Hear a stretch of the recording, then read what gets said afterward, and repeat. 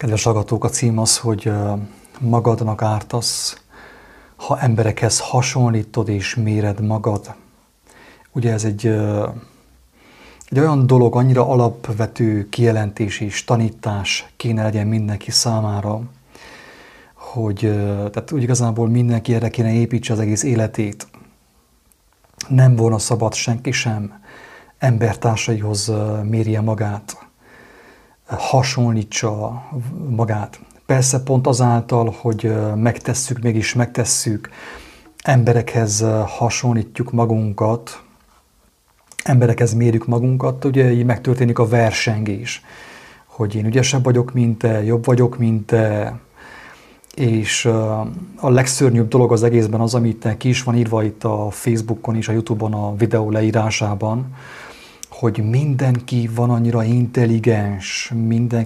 intelligens, hogy találjon egy hitványabb, egy gyarló embert, mint ő, hogy azáltal többet gondolhasson magáról, mint ami. Ugye ismerős, kedves hallgatók?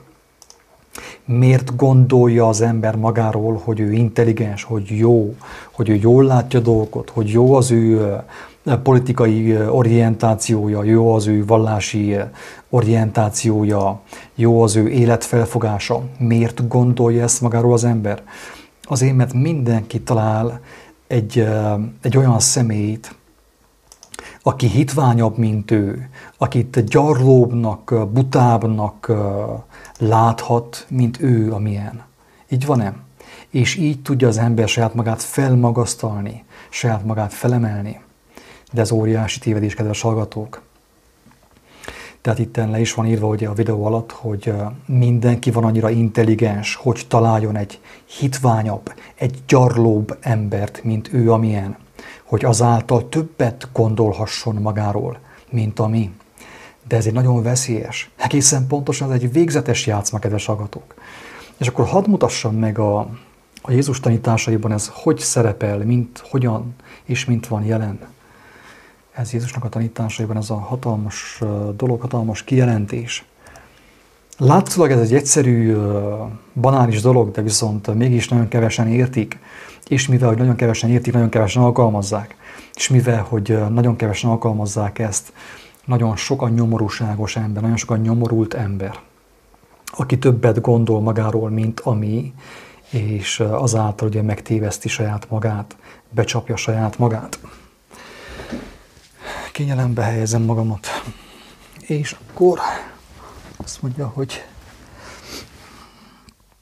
mit mond az írás? A farizeus és a vámszedő imája, talán ezzel a történettel többen is találkozhattak. Többen találkoztak, ismerik nagyjából a sztorit, arról van szó, hogy némelyeknek pedig, kik elbizakodtak magukban, ugye? Némelyeknek, akik elbizakodtak magukban, hogy ők igazak, és a többieket semmiben sem vették. Ezt a példázatot is mondá Jézus. 2 ember méne fel a templomba imádkozni. Az egyik farizeus, a másik vámszedő. A farizeus megállván így módon imádkozik magában. Isten, hálákat adok néked, hogy nem vagyok olyan, mint egyéb emberek, mint más emberek, ragadozók, hamisak, paráznák, vagy mint ím, vámszedő is. Böjtölök 2-szer egy héten, dézsmát adok mindenből, amit szerzek. A vámszedő pedig távol állván, még szemeit sem akarja vala az égre emelni, hanem veri vala mellét mondván, Isten, légy irgalmas nékem bűnösnek. Tehát ő volt az igaz, ő volt az, aki nem volt szószaporító, hanem egyszerűen érezte, hogy ő mekkora, milyen gyarló, mennyire erőtlen, mint ember. És csak azt mondta, hogy Isten, légy irgalmas hozzám, bűnöshöz, légy irgalmas nékem, bűnösnek. Mit mond erre Jézus? Mondom néktek, ez megigazulva méne alá az ő házához. Inkább, hogy nem amaz, mert aki felmagasztalja magát, megaláztatik, és aki megalázza magát, felmagasztaltatik. Ennyire egyszerű a képet, kedves hallgatók. És miért van az, hogy a legtöbb ember úgymond önigazult? Azért van, kedves hallgatók, kedves utitársak, bajtársak, igazságkeresők, Isten szeretők. Azért van ez, mert megszoktuk azt ugye, hogy mi versenyben vagyunk állítva egymással. A rendszer, maga az elbukott antikrisztusi, vagy sátáni rendszer, a tanügyi rendszer, az egész világi rendszer arról szól, hogy az emberek egymással versenyezzenek, versengjenek, ugye, egymáshoz hasonlítgassák magukat. És így, ilyen módon mindenki talál egy bénábbat, egy nyomorúságosabbat, egy szerencsétlenebbet, egy gyarlóbbat, egy bűnösebbet, mint ő. És így az ember felmagasztalja magát. Igen ám, de mit mond erre az írás? Mit mond? Nem az írás, kedves hallgatók. Nem az írás mondja ez hülyeség. Nyelvbotlás volt, ez nem az írás mondja, ezt Isten mondja. Jézus mondja, az írás is bizonságot tesz erről, hogy mi megértsük a lényeget.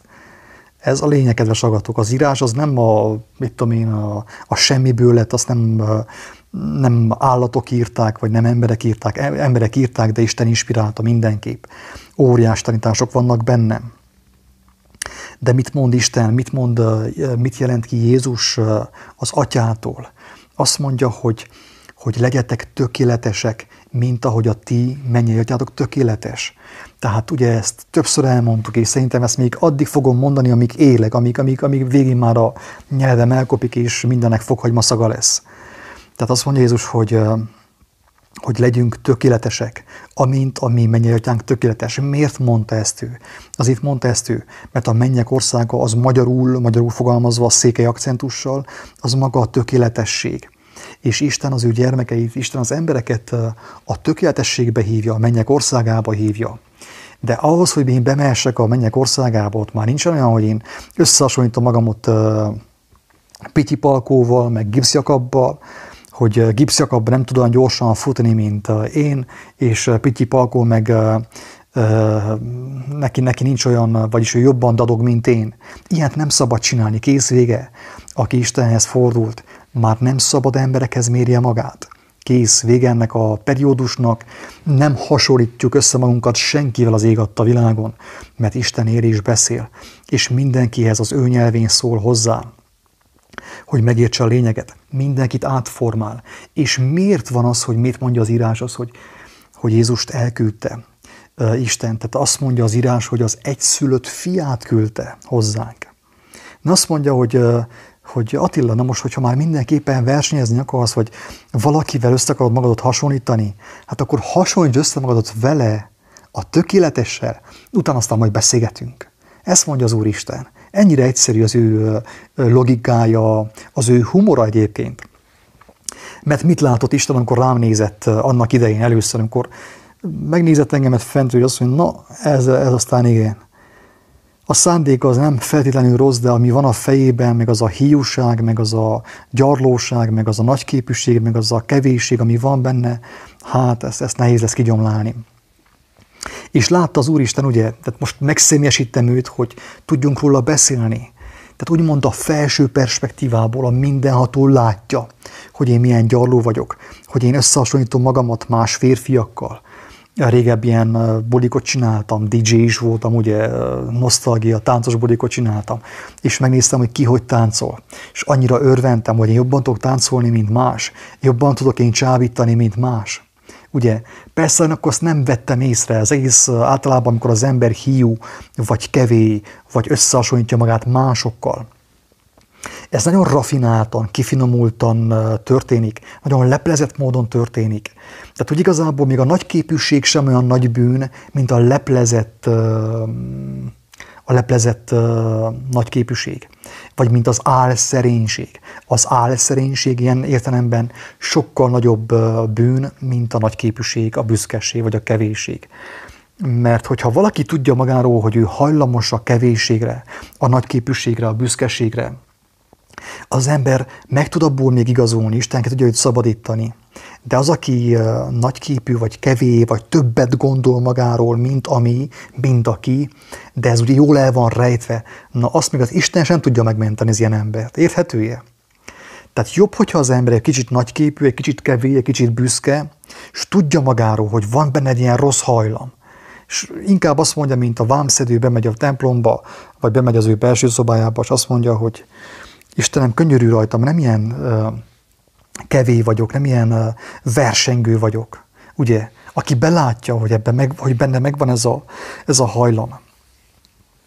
De aki ugye egy ilyen ezó tanfolyamon tehát ugye felsorolják neki vallásban, meg az ezó tanfolyamon, hogy ezek a bűnök, és ezek a főbűnök, és az albűnök, és így tovább, és akkor ugye ő a fejében már sakkozik, hogy jó, hát én nem vagyok nagyképű. Tehát ugye az ego azt gondolja magáról most már, de ő továbbra is ego marad, de ő azt gondolja magáról, hogy ő nem nagyképű, ő nem kevély, ő nem büszke, ő nem néz le másokat, de valójában azt teszi, csak leplezetten teszi. Na ez, amiből nagyon nehéz megszabadulni, kedves hallgatók. És ugye erre adta Isten ezt a hatalmas lehetőséget neked, kedves barátom, nekem, és mindannyiunknak, mert tudta, hogy mi mindenképpen össze akarjuk magunkat hasonlítani, össze akarjuk mérni az erőnket, a bölcsességünket, a jóságunkat, a szeretetünket, és mindent össze akarunk hasonlítani másokkal, a másokéval. Azt mondta, hogy ne, hagyjátok abba, ne hülyéskedjetek, mert ebből baj lesz a vége. Azt mondja, hogy itt van az én fiam, na akkor hozzá hasonlítsátok magatokat. Hasonlítsátok hozzá magatokat, és utána aztán majd beszélgetünk. És azt mondja Jézus erre, hogy legyetek tökéletesek, mint ahogy a ti mennyeitek tökéletes. Tehát akkor azt mondja, hogy ő azt mondta, hogy ő tökéletes magáról. De ő ezt úgy mondta, hogy ő ezt vállalta minden körülmények között.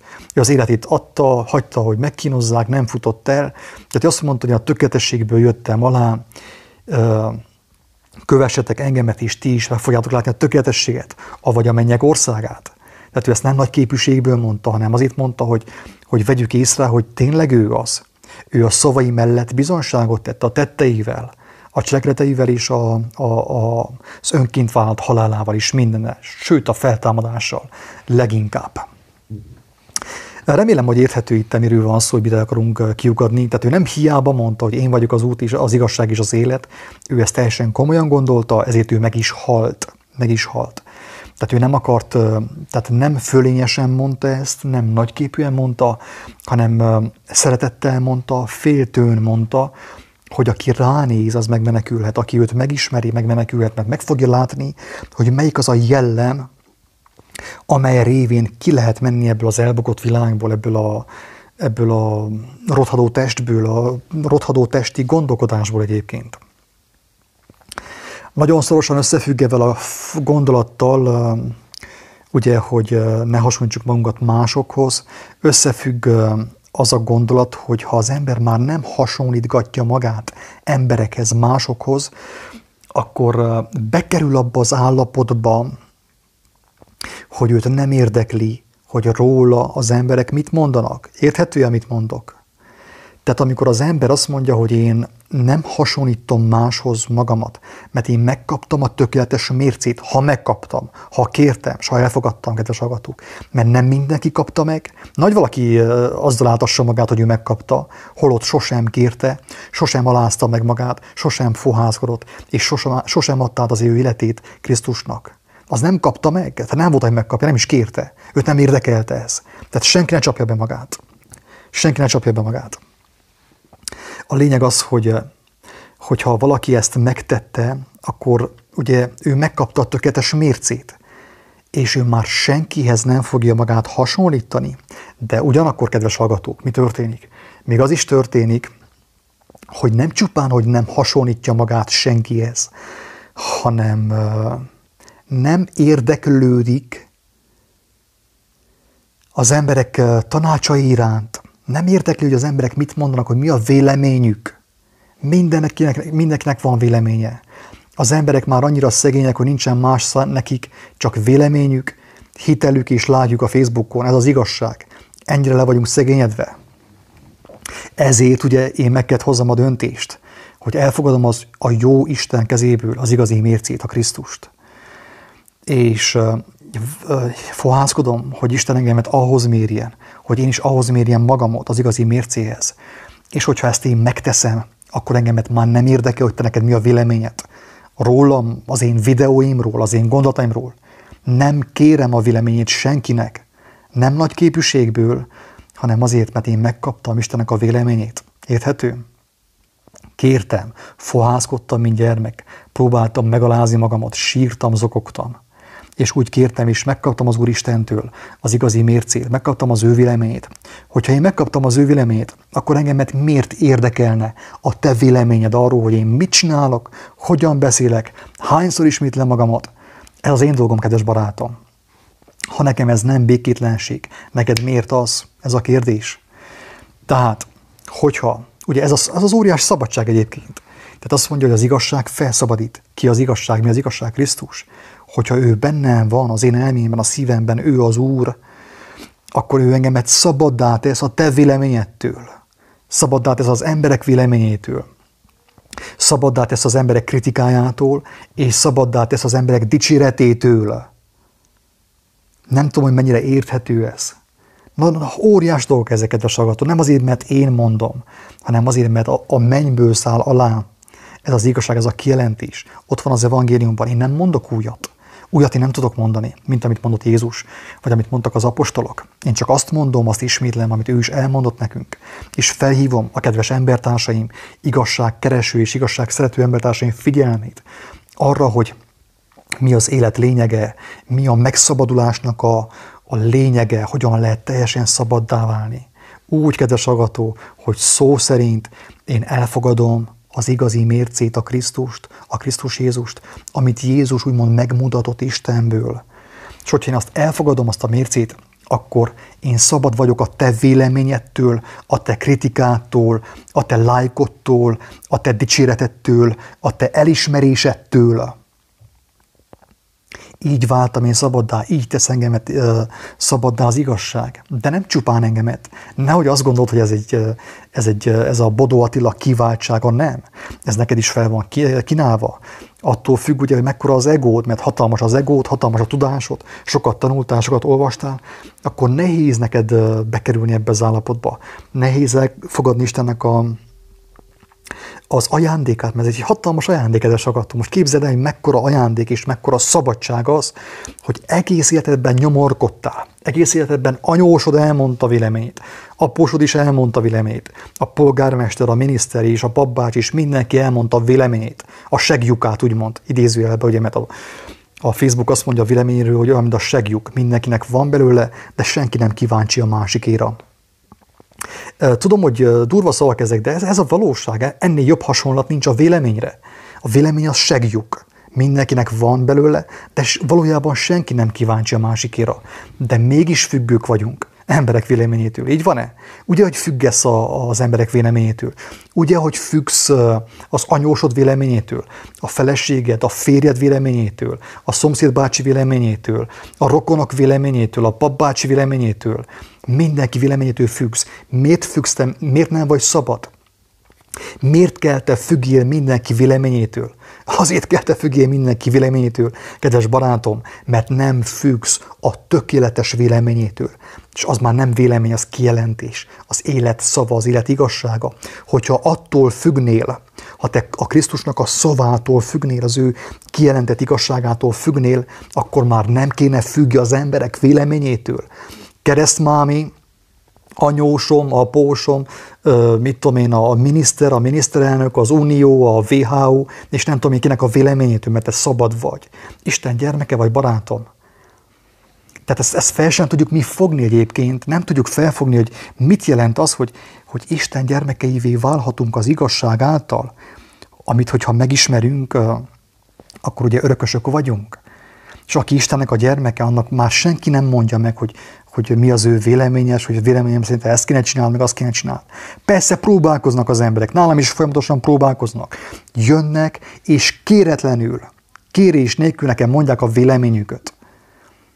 Mint hogyha kaptak volna egy ilyen elhívást az univerzum atyától, hogy most akkor gyorsan fussanak és mondják el Attilának, hogy mi az ő véleményük az én munkámról, az én videóimról, az én gondolataimról. Van ilyen, vannak ilyen próbatételek.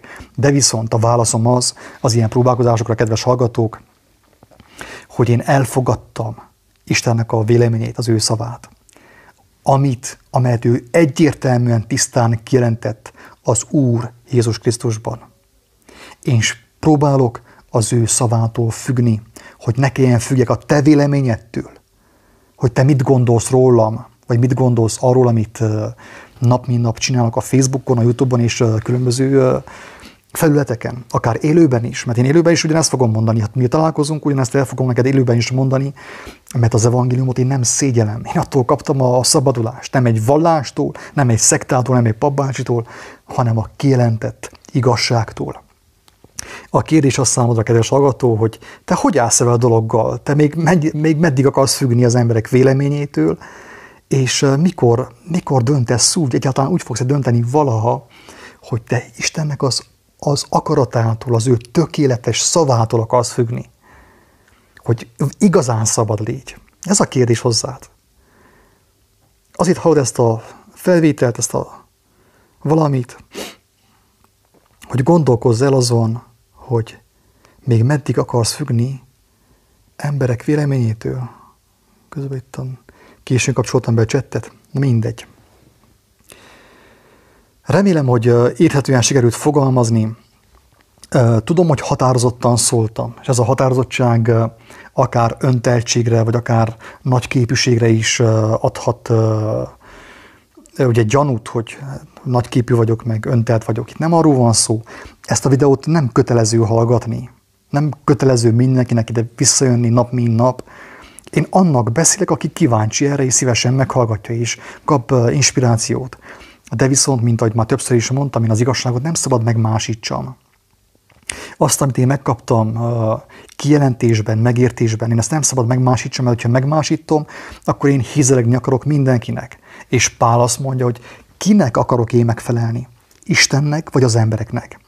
Mert hogyha embereknek akarnék megfelelni, tetszelegni, a Krisztusé nem lehetnék. Érthető? Hogy el kell döntse mindenki, hogy a táti véleménye, a mámi véleménye, apuka, meg anyuka, meg a polgármester, meg a bolgármester véleménye, vagy pedig a miniszter véleménye, vagy a papbácsi véleménye, vagy pedig a Krisztus által kijelentett igazság, amiben élet van, és amiben feltámadás van. Mert aki azt választja, az már nem fog függni a gyarló, önmaguknak és embertársaiknak hazudó emberek véleményétől. Ez a szabadság, kedves hallgató. Ez a szabadság.